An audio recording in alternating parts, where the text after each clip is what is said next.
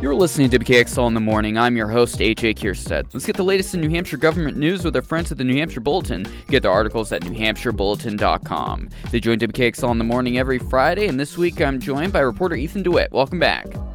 Glad to be back. So you had an article that was released on funding for school lunches. This has been a very interesting thing that's developed in light of COVID, is just across the board funding for school lunches at basically all districts across the state. But that obviously comes with a tremendous expense to school districts that are already strapped for cash. I mean, what's going on with increasing the funding? Yeah, so essentially, it's not so much a money thing as it is a supply chain thing. And this has been going on through 2021, especially as schools got out of remote learning the end of last school year and we're going back into person and, suddenly needing to provide a lot more lunches. The supply chain problems that have affected kind of everywhere else in grocery stores have also affected those schools. And the way it works is you have food service directors in schools who are having to plan menus, but then not really, without the certainty that everything will be on the delivery truck every week. They have to plan for contingencies. And I have done some reporting on this in the past months. Back in the fall, it got to be where they wouldn't know what would arrive on the truck. One food service director told me that one time the only meat that arrived was pulled pork. Like no other meat Oh my gosh. was allowed, arrive on the truck. And so you can order something, but it might not arrive. So you have to start stockpiling. I think the common technique was to stockpile hot dogs and hamburgers because you can freeze them. But this has been an ongoing issue. It certainly hasn't gotten any easier in the last few months.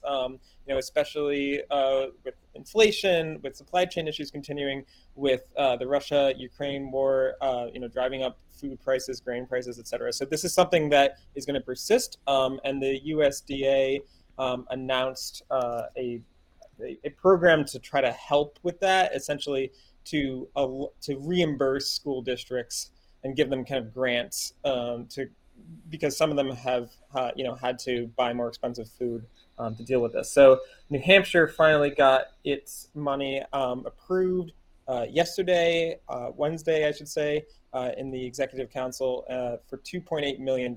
And that's going to be spread among the schools to try to help this.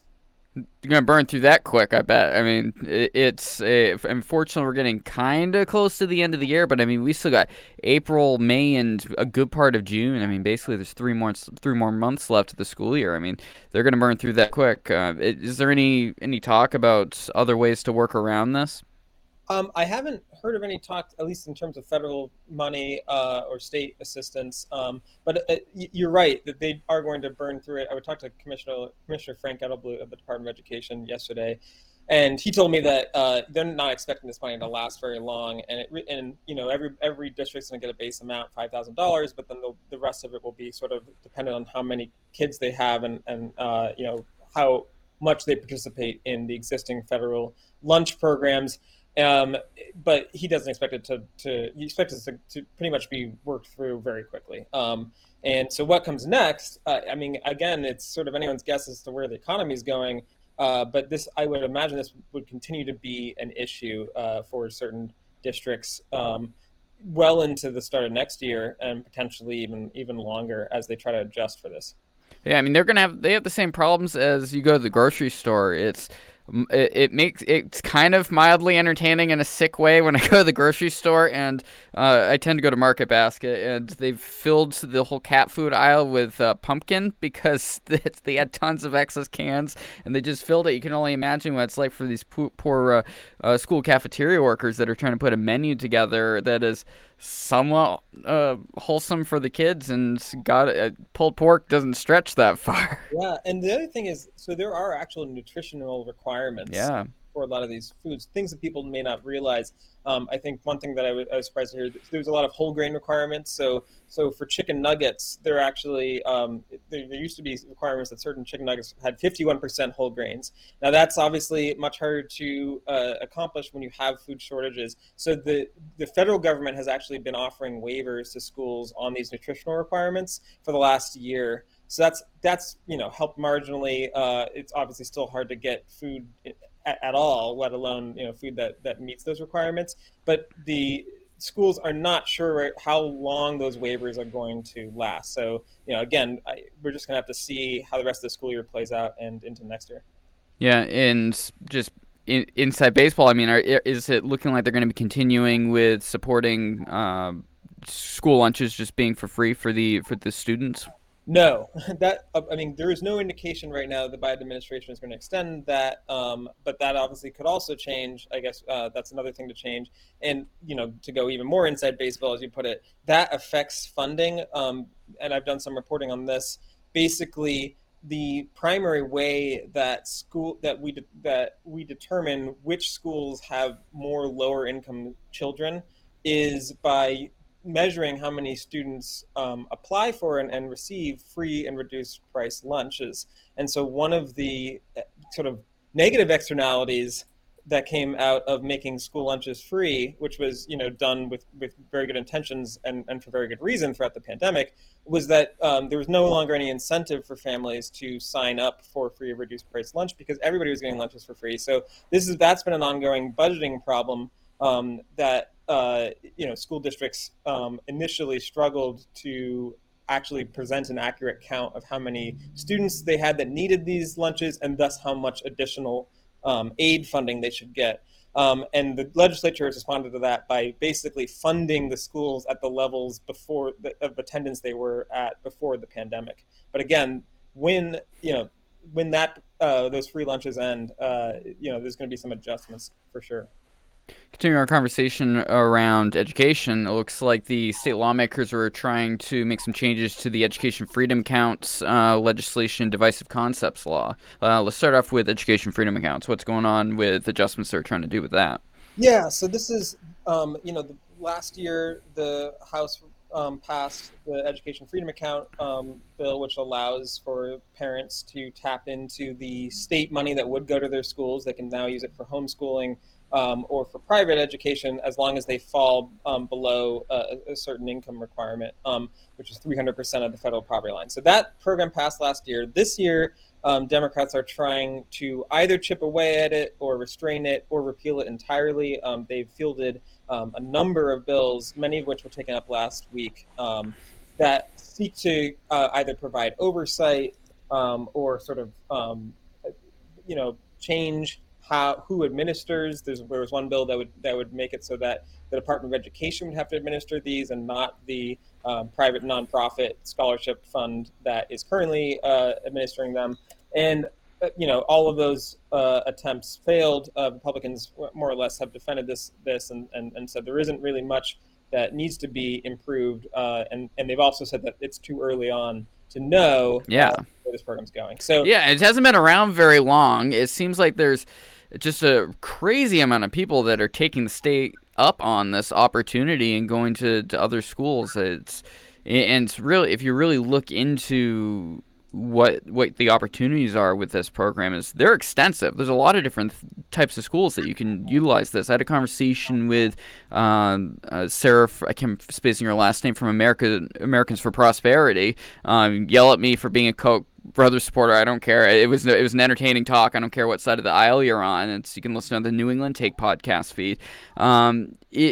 It's looking to revolutionize education in a really hard spot when public education really is having a hard time doing it. So if Democrats push too hard, they're going to really get some real troubles come November. Yeah, it's going to be very interesting to see how this plays out. Obviously, there's a lot of support from the parents who have signed up. There have been 1,800 students who have signed up, and this is something that will continue, because once you sign up, you are guaranteed under the law as it is now to receive these grants until your child graduates or turns 21. And so there's obviously been support there. Democrats are raising alarms over the amount of spending that this incurs. It's become, I think it's gone through $8 million so far. And again, anybody who is in the program then gets it. So every year, if more families sign up, it could grow.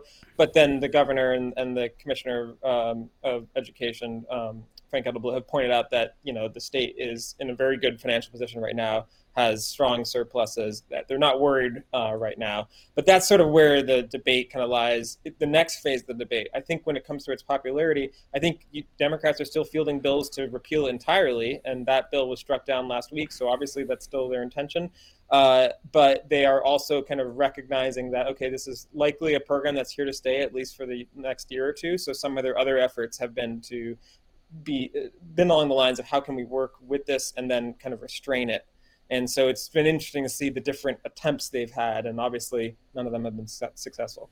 Lots of propaganda. I'm seeing the Facebook ads and Twitter ads when it comes to it. Like you see the NEA, for example, was doing a pretty aggressive social media push against it and everything. And I mean, personally, as a father who's got a kid in second grade, like my kid's off in public school. Like I'm not taking advantage of it because I'm very fortunate to be in the Concord School District, which is great, and he's got a good selection of teachers over there. But not all schools not all parents are happy with what certain schools in their district are offering, and this kind of gives them a little bit of flexibility. And most people can't afford to send their kids to private school. It's very expensive to go to a private school, and I've seen various Democrats especially saying that, well, if you want to do it, just send your kid to it. You can pay for it out of pocket however you want, and like it costs tens of thousands of dollars to do that for most families, and that's not a viable option.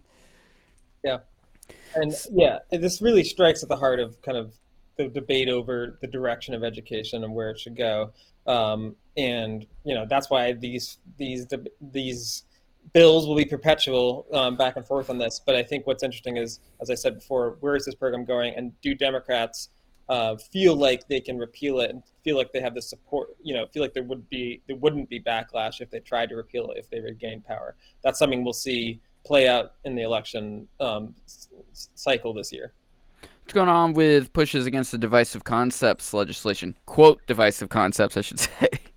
Sure, right. So this has sort of become the shorthand that mostly Democrats have used to describe the law that passed last year. This law restricts teachers from teaching certain ideas, concepts, for promoting the idea that one race or gender or class is advantaged over another one, that anybody is inherently racist or discriminatory against another class. And these are broad categories, but we've talked about this a lot, this law a lot. So Democrats and school representatives, public school advocates argue that the law was too vaguely written, and that the potential punishments for teachers are too strong. And so last week you saw a lot of bills to try to rein that program in or even repeal it. So again, it's another example of Democrats on the one hand would like to repeal this law, just like they would like to repeal the Education Freedom Account law. So they have put in bills to directly do that, but they've also put in bills that try to work within the law and try to adjust it around the edges. And so you can read into that in any number of ways. But I think I think in year two of this, it's they're on offense, Democrats, and Republicans are on defense, but Republicans have the numbers here. So there were some attempts. One of which would have required that families take their grievances, if they have a teacher that they think was teaching something that falls afoul of this law, take their grievances to their teacher superintendent before going to court. Under the law right now, they can go directly to court or to the state's Commission for Human Rights. And so that was struck down because Republicans said that would be too laborious. But there are other attempts to expand this law that Republicans actually didn't have support for. One bill would extend it to public colleges and universities, and that was actually shelved. It was put into interim study last week. And there's another bill that got a lot of attention because it amended a Cold War era statute we have called the Teachers Loyalty Statute, and it barred teachers from advocating for socialism and other philosophies. That bill was outright killed. So I think there is an understanding from Republicans too that we don't want to push it too far in any direction either, and we don't have an appetite right now to expand this law. And that teacher loyalty bill was nuts. It was, I mean, even the person who originally drafted said, I don't really know what this is, what I want this to entail, but I want this to happen. That never seemed to really get much clarification, even at committee. I was surprised. Yeah. So So, the advocates of that bill, said that they needed more time, and the sponsor of the bill said she needed more time. But from the get-go, that bill got a lot of negative attention, and it wasn't really clear if the way it came out was the way that the sponsor originally intended it, and there were all these amendments. So that bill is dead right now. Might come back, might not. We'll see kind of what the climate is next year. I just want to briefly bring up, you wrote an article about the state is launching a federally funded program to help struggling homeowners. Give a couple minutes on that. Sure. So this is a $40 million program, and it's using federal money that was approved last year. But because of the state approval process, it has to go through a few committees. Only this week the money was allowed to be released. But essentially, it allows for up to $20,000 in aid for property-related expenses if you're a homeowner, and that can include paying mortgages, and it can also include property tax payments. So the idea is, there are a lot of people who are struggling right now who haven't been helped by some of the other programs that the state has put through using federal money, and this is sort of the first time. It's $20,000 maximum, and the New Hampshire Housing Finance Authority, which is distributing this, expects that money to go very fast. Yeah, that's a lot of money per household. I mean but on the other hand, I mean would be extremely helpful. It seems like there was a lot of support for renters and such, and people with very very low income, and this kind of meets somewhere in the middle and hits a lot of it's probably gonna help a lot of families that are really desperate right now. Yeah, and it to be clear, it applies only to homeowners whose incomes are less than 125% of their area median income, which obviously is going to vary. And it also only applies to property owners who experience a disruption to their income as a result of the pandemic. I interviewed the executive director of the New Hampshire Housing Finance Authority, which is administering this, and he was pointing to scenarios where, if you fall behind on your property taxes enough times, the town can actually put a lien on your property, and you can lose your house. That's one way. People often think about mortgages in the bank reclaiming the house, but actually, towns can do that too if somebody is delinquent for that long.